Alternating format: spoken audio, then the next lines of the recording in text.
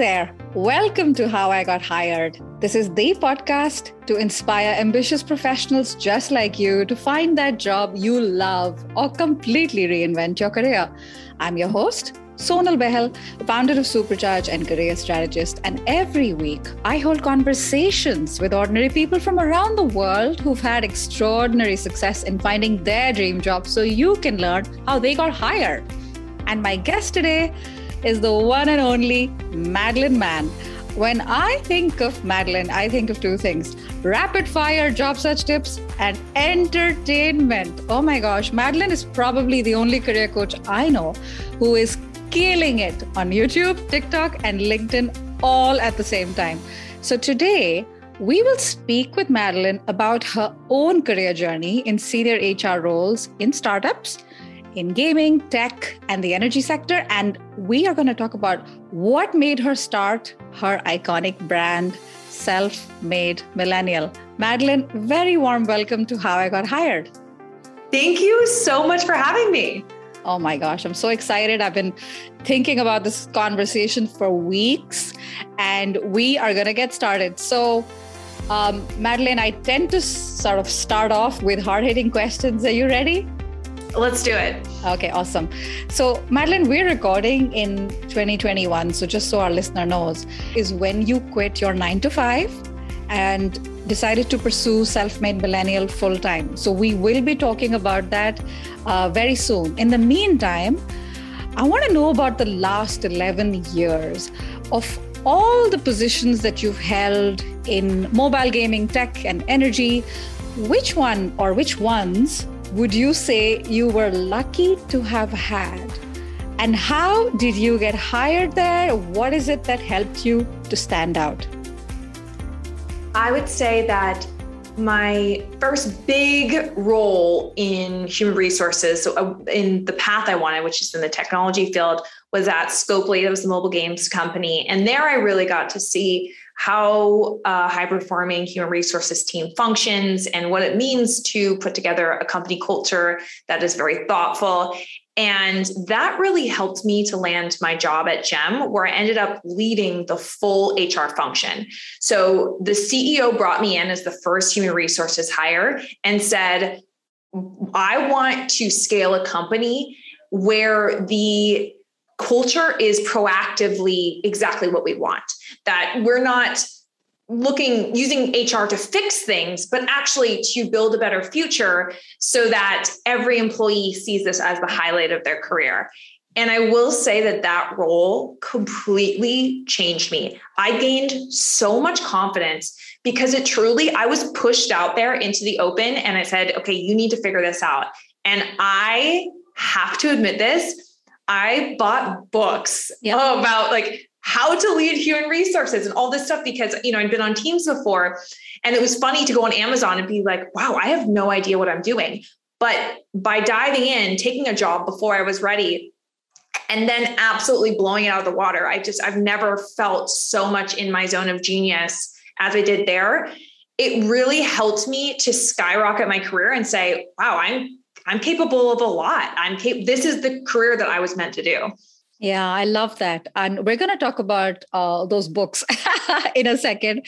But in the meantime, talk to us about what is it that, made you stand out, Madeline? Because, I'm guessing the CEO may have had options at Scopely. Why you? Okay. So when you're thinking about when I went to be the head of HR at GEM, yes. Mm-hmm. So I would say that I came in with opinions and I came in not as someone who was, I'll do anything and whatever you want. And I like it all. I said, here's the type of professional I am. Here's what I'm really good at. Here's what, if this job is more than 50% administrative, it probably wouldn't be the right fit for me, but I am also very good at the admin side, but I need to be at a role where I'm very focused on building the strategic culture and organizational development.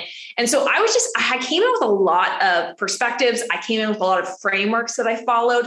And I think when you're able to speak in frameworks and have a very a distinct point of view, a company is really it's a lot easier for them to make a yes or no decision on you because you're less in this gray area of, well, maybe it could be nice to work with her. When you have a perspective and it fits what they want, it's a very quick yes. Yeah. And I'm guessing also you did a massive amount of research into the company to see for fit, right? Exactly. Making sure that, that it was a good fit for both sides and that I was speaking to a CEO and to a team where they would be receptive to my perspective. I love that. I have not heard this answer before. So this is really unique. What is it that made you stand out? Two things I heard, which I want to repeat to the listener. Number one, I came in with a very distinct POV, a point of view, which means it was like, take it or leave it. This is how I think. And the second, I spoke in the language of frameworks, right? So this becomes more issue focused. Like, this is what I can bring. And it's less about, I don't know how to say this. It's less about Madeline. It's more about, this is the person to solve our problems. Because I'm guessing, Madeline, this is one of the things that helps to, the confidence can sometimes be perceived or misunderstood as arrogance. Do you know what I mean? And if you're speaking in like, okay, issue focused, framework focused, this is what I bring. And, she's nice to be with and she has a great personality and she's not afraid to speak about slightly contentious issues. It's like, let's seal the deal. Do you know what I mean? Exactly. I did speak very confidently, but it wasn't my way is the best or anything like that. Or I've done great things in my past. It was, when I think through this strategically, here are the things I consider, and here's how I've implemented this in the past. And here's how this could be good for your company. Like, you're right. It does come from a place of having that perspective, but also that you're grounding it in things that are proven to where it doesn't feel like you're bragging. I love that. So then it sort of became an easier decision for the company to say yes to you, right? It was, I was going through several different interview processes, and that one, I was just, I don't know, I'll just go through this. I was pretty down at that moment and it happened so quickly. You're right. Like, I think I landed the offer within a week of the first interview. Oh, yeah. And this is so important to the listener because things are picking up where we're talking in 2021. Oh my gosh, I'm seeing clients with multiple offers. And this is what do you say? A new level, new devil. I don't know which one to pick. Please help me. And like, first of all, hey, this is a good problem to have. Second of all, the ones who look a little more hungry for you, it goes both ways, right? It's not just the candidate who looks more hungry for you. It's also the company who's going out of their way, bending over backwards, to make sure you're happy. That matters. That tells you something about the company culture as well.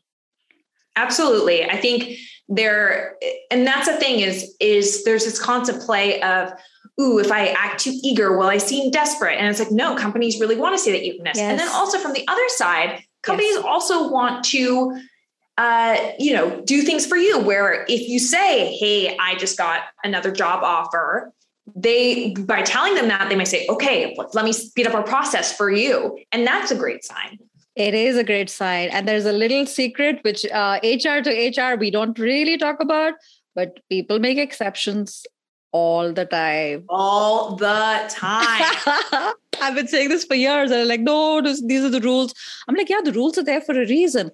But when an organization falls in love with someone, they will make sure at whatever price, and the CEO is going to throw tantrums like a newborn baby to make sure, did you hire her yet? So I hear you. I love that. And, speaking of, industries and all that. So Madeline, I want to talk to you about this. When someone who's listening has a very specific functional focus, like let's say someone's in marketing or HR or finance, I tend to think a lot of these skills are transferable. But there's a big bunch of people out there, and I see these conversations online where people are like, stick to that industry. It's not that easy. Once you're in tech, it's not easy to go outside, or vice versa. So if I'm in pharma and I'm fascinated by Amazon, what's the point of applying? Because they're not going to look at me. You have changed industries multiple times, and I'd love for you to share your favorite tips to help someone who's looking to do so. Yeah, so I would say that there's multiple different ways that you could view a career change and industry change is, pivoting industry and then pivoting role. If you're trying to do both, that is a lot more challenging than if you're just trying to do one. Yeah. I would say that while I have changed, as you said before, it was video games, technology, energy. They're all in basically the growth stage technology realm. So all of these companies had a similar pedigree. They were structured similarly, similar departments. They all were very technology based. So for me, while it was, I really got to taste different industries. It wasn't this me being able to transfer my experience, to me felt very natural. I would say that what's so important is really networking within whatever industry you want to go into and understanding, are you using the wrong lingo? Do they use the term members and you're using the term clients? Instantly they're going to be confused. Or you always use the term patient and they always use the term customer. These things will just immediately make it so that your communication with these industries, you just feel like someone who's completely removed. So understanding those nuances, as well as understanding if there's anywhere you need to upskill, such as if I was to, transition from the technology industry to, let's say, education, right? There might be certain things in the human resources function that there's just different dynamics there and different things I would need to understand. And so there might be certain certifications I need and whatnot. So, but one thing that people do wrong all the time is that they say, okay, I want to go into education. I'm just getting a bunch of certifications without talking to people in that industry. And they go, oh yeah, I transitioned to this industry. I didn't need any of those. I think people are often, that's the easiest thing to do. And so they do it, but it's often a waste of time, waste of money. If you have not gotten confirmation, that's actually going to make a difference. Oh, I love that. And I'm relating that so much with when you're self-employed, so many small business marketing tools, I talk about this a lot, that are relevant to job seekers. And they're like, oh yeah, you don't get this, you're self-employed. I'm like, actually, it's really similar. It's called validating your idea before you make a course and throw it into the market. And people are like, I don't need it. And there you went spending 6 months, just like you said, a certification or head inside creating all these videos and courses. And it's like crickets, nobody wants it. It's painful. It's super painful. So much money, so much put in. We're just always default to education. We need to learn more when really we need more career coaching. We need guidance. We need someone who's going to be helping us negotiate that next salary. So we're making, 30,000 more versus 5,000 less. Really, there's so many different elements that people don't realize go into the job search. Yeah. And I know, Madeline, you talk a lot about this on your YouTube channel. So someone who's listening are like, this sounds fantastic. I'm going to go out there and I'm going to test the waters. I want to reach out. How do I do it? Like, I'm paralyzed with fear and overwhelmed. What do I do? So what are your favorite tips to help this person? So I really think it's super important to look for people who are an underdog like you. And I think a lot of us are underdogs out there. Maybe we are veterans and we're now becoming civilians. Why don't we find people at companies who have had that similar journey and speak to them? Instantly, our heart rate and our nervousness goes down, and the likelihood that that person will respond goes up so much because we have something to connect with them on. So really starting with that human aspect, I don't believe networking is a numbers game. Reach out to as many people as possible. It's a relationships game. Mm-hmm. I love the underdog strategy because it instantly makes you feel like, she's one of us. He's like me. And it's less intimidating. I love that. Awesome. So now let's switch gears and we're going to talk about Self-Made Millennial that you started 4 years ago. And I'm remembering the conversation that I had with Austin Belczak, and I know he's a friend of yours as well. And, we talked about that stage because we had spoken the same week when he left Microsoft. So, it's that thing about like, at what point does one decide that I'm done with the 9 to 5. And I'm jumping ahead, but first let's talk about like Self-Made Millennial, the YouTube channel, which you started. Can you believe it? It's been 4 years. And it's so bonkers. Oh my gosh. And, talk to us about this. What made you start? Okay. I was leading the human resources department at a tech company. And I was the one who was in every single interview debrief. I was the one who was looking through resumes, working with executives to ensure that we were hiring the best possible people for their team. And I have a psychology background. I have 2 psychology degrees, and I was just seeing some human behavior patterns that were so clear to me of what the people who got the job did versus the people who didn't get the job. And I'll tell you right now, it was not due to they checked every single box of the certain experience. There were other factors that I said, wow, if only job seekers could see what I see, this would change the game.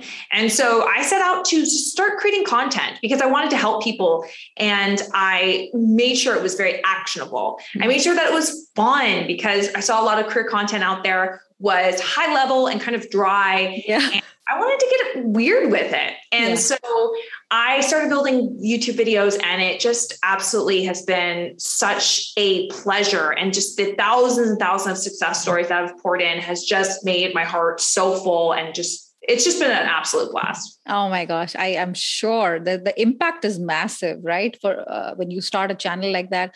And, at the same time, Madeline, when it comes to things like YouTube, TikTok, just putting yourself out there, how do I say it? It's bloody scary. How'd you get over yourself? I guess I would say I was nobody. No one knew who I was. And I had nothing to lose. So I was nobody. I could go out there and, make a fool of myself to, I don't know, a couple thousand people. And maybe it just wouldn't work out. And again, the world would have no idea who I was. So it just didn't matter. The stakes were so low. Yeah. And so now the stakes are quite a bit higher. People do pay attention to what I do. But what's wonderful is with that curve, as you're kind of rising up to have, more eyes on you, you're learning. And still I make public mistakes and I, do things that are blunders. But in the end, it's just, it really, you only have one life. And so why not just be risky with it? And I'm still standing, I'm still living. So, obviously anything that's knocked me down before hasn't been too bad to keep me down. No, I love that. What's the worst that'll happen? I knew when I said that you were going to ask that question. No, really. I would just say that there's just folks who, will just kind of try to tear you down like live, like that the first time that happened. And that's so many people who go live all the time. They're like, oh yeah, that happens to me too. But I think the first time it happened, it really, was shocking to, be having, literal hours and hours of free content out there helping people, and people still try to shame you for that. And it's so weird. Firstly, thank you for sharing. It's funny because when I said, what's the worst that'll happen? I meant it like a rhetorical statement, like putting yourself. But no, I'm so glad you shared that because I go live regularly as well. And it's one negative comment. After a while, Madeline, we develop a thick skin, right? But it still hurts. So one negative versus thousands of positive. It's like, okay, pay attention, dude. Like, let's get our head in the game, like context. Were you really going to let one? And it's like, who is this person? Is this person a little unhappy? Like, what's going on? And can we go around fixing everything and making everyone happy? It's impossible to do that.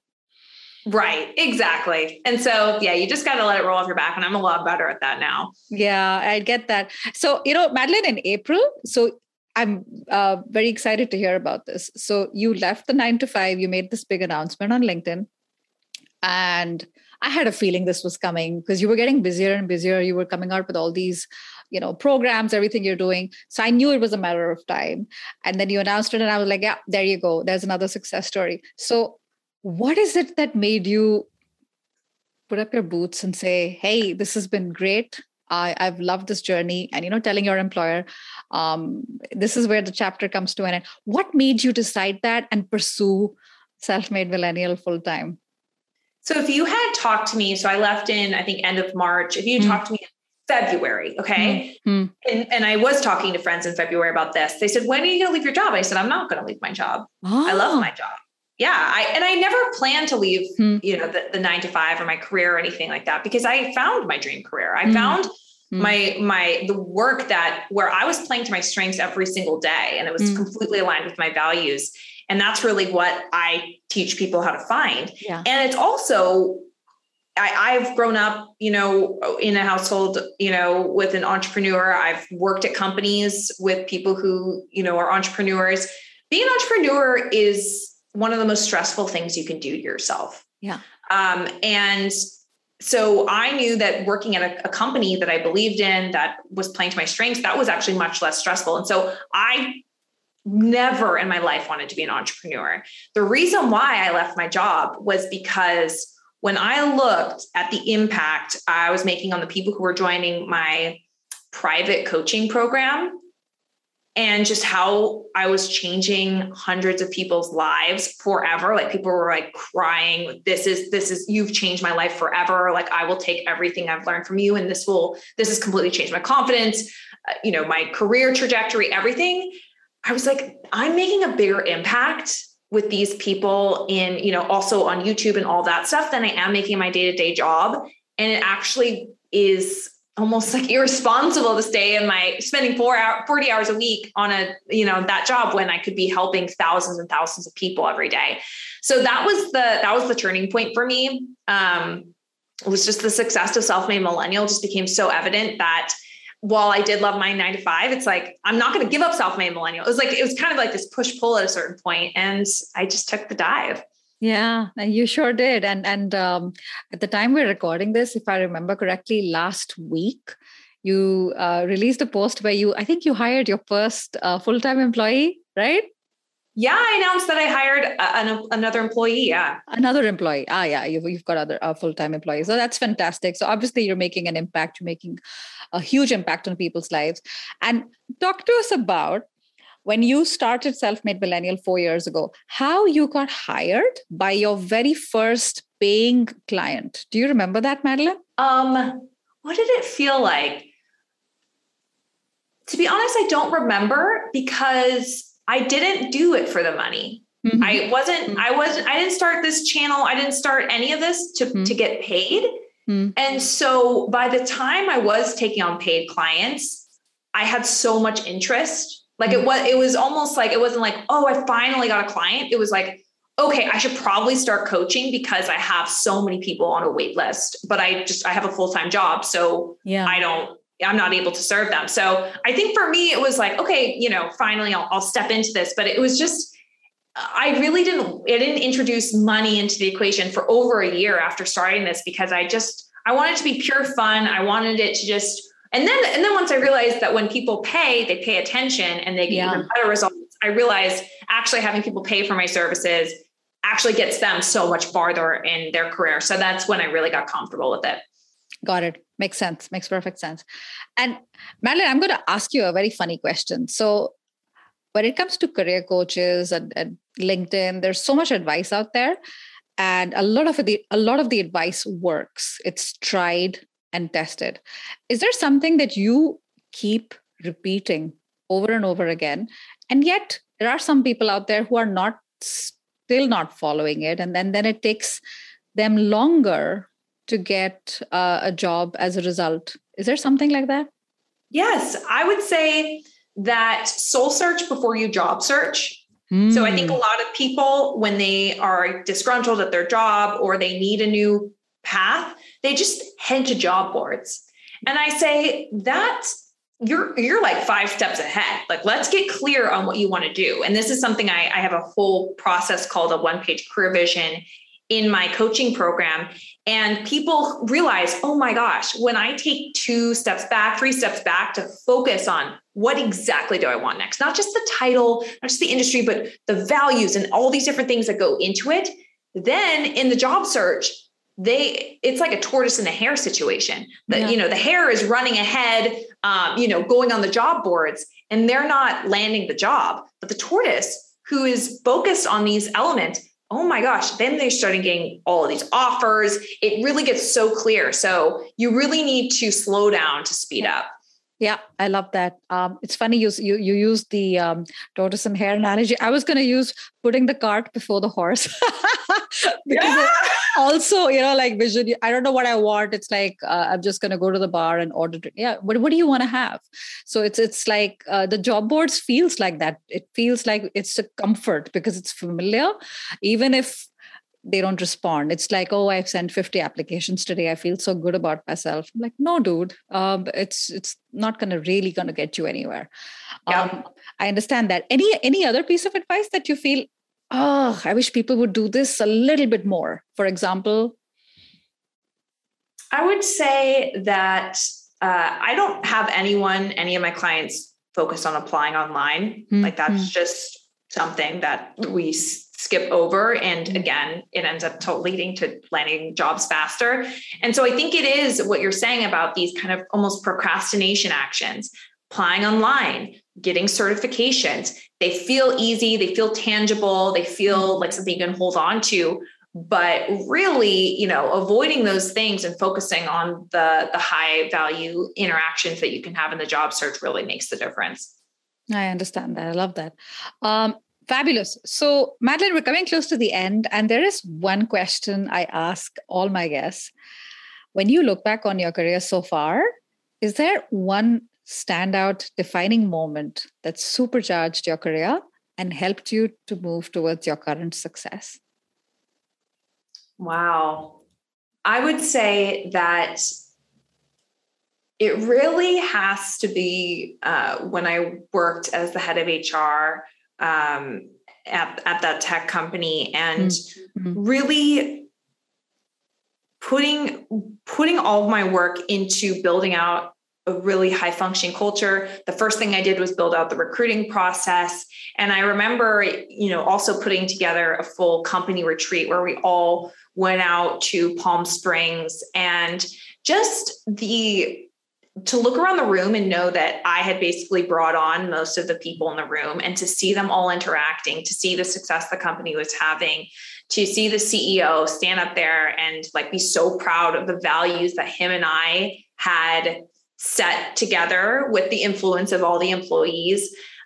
Just to have my fingerprints on so many different parts of a business, it was just that really, I think, set my career on such a trajectory where I gained that confidence. And I think what people often think is that I was born confident, you were born confident, but confidence comes from achievement. Confidence comes from choosing to do something that is extremely uncomfortable, realizing you not only survive, but potentially even thrive. And that's how you build it. And that's why I think that I've been able to go on this path so diligently, because I've seen it all at this point. I've built things from the ground up, and I've really seen what it takes. And so it's just, that really changed me forever. I get that. And, going back to what you said at the beginning, which I loved, I didn't know what the heck I was doing. I got in, rolled up my sleeves, went to Amazon, bought a couple of books and read them and did the work. A lot of us, it's funny, a lot of us go and get the books, buy the course, but not follow through. It's a question of commitment, following through, and huge amount of curiosity. It must have been scary as heck. Ooh, I'm responsible for HR.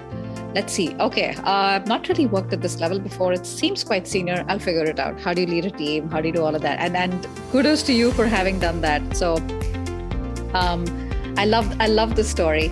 And so fantastic, Madeline. So anyone who's listening, you're like, oh my gosh, this sounds amazing. She sounds awesome. And I want to reach out. What's the best way for people to learn more about you?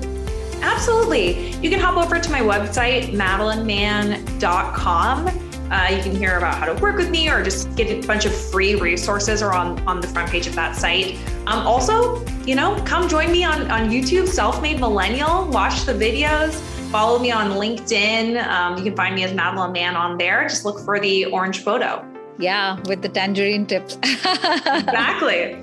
Love that. Madeline, this has been so much fun, and I wish you so much success with Self-Made Millennial and beyond. Thank you so much for your time today. It's been my pleasure. Thank you.